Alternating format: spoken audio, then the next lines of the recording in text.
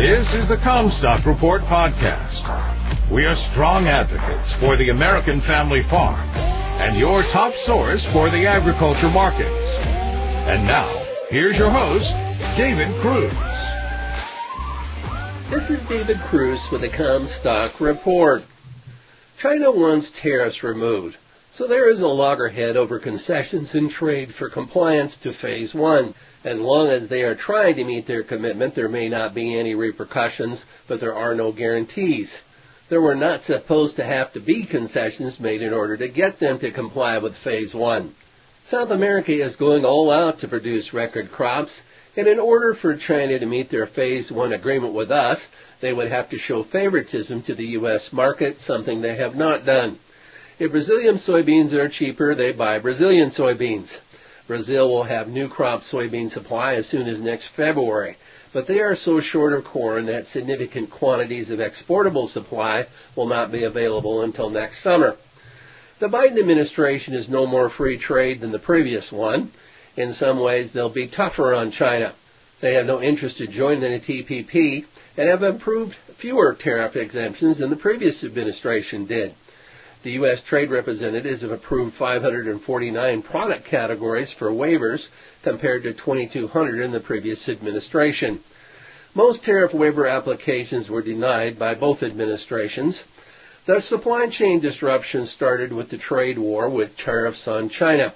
The pandemic was just an accelerant to the disruption. Ships' wait time to unload at ports has lengthened from just a few hours to 2 weeks or longer.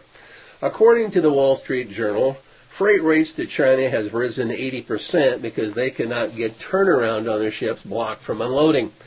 The Wall Street Journal said that as of last week, Thursday, that there were 497 huge container ships waiting to unload outside ports in Asia, Europe, and North America.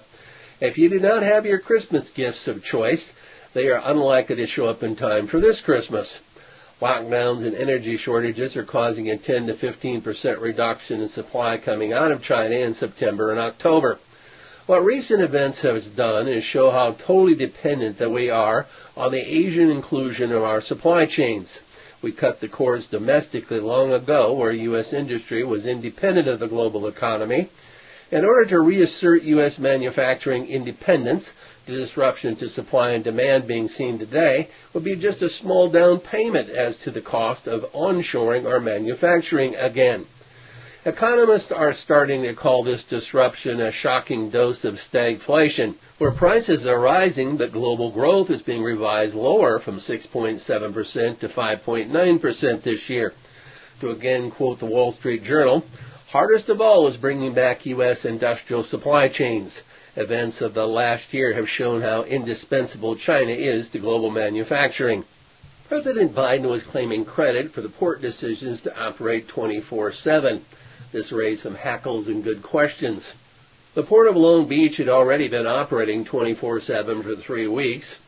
Commitments by the Los Angeles port operator, longshoremen, and several of the country's largest retail and shipping companies are expected to help relieve some of the backlog.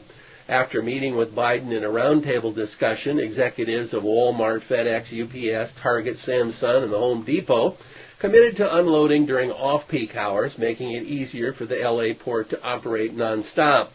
The trucking shortage is a major contributing factor. Containers already unloaded are backed up by the thousands on the wharves awaiting trucks to haul them off. When this was explained to the president, he reportedly responded, "Well, why don't you just hire more truckers?" That's much easier said than done. Trucker Magazine sees little hope for the driver shortage.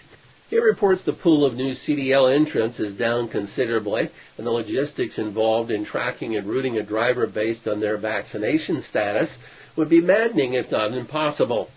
The editor wrote, unvaccinated drivers now have their choice of dozens of jobs, but we are at the point where vaccination status is just as important as a CDL endorsement. I don't believe that we're there yet, but we're inching in that direction, unquote. Inflation data shows it is not likely to be so transitory as the Fed and administration want us to believe. Rising energy costs show little sign of abating, and they're causing a ripple effect in rising prices for nearly everything. U.S. inflation data came in higher than expectations as consumer prices rose by 0.4% in September, 5.4% on an annual basis. That's the fifth straight month that the Consumer Price Index recorded an annual gain of at least 5%.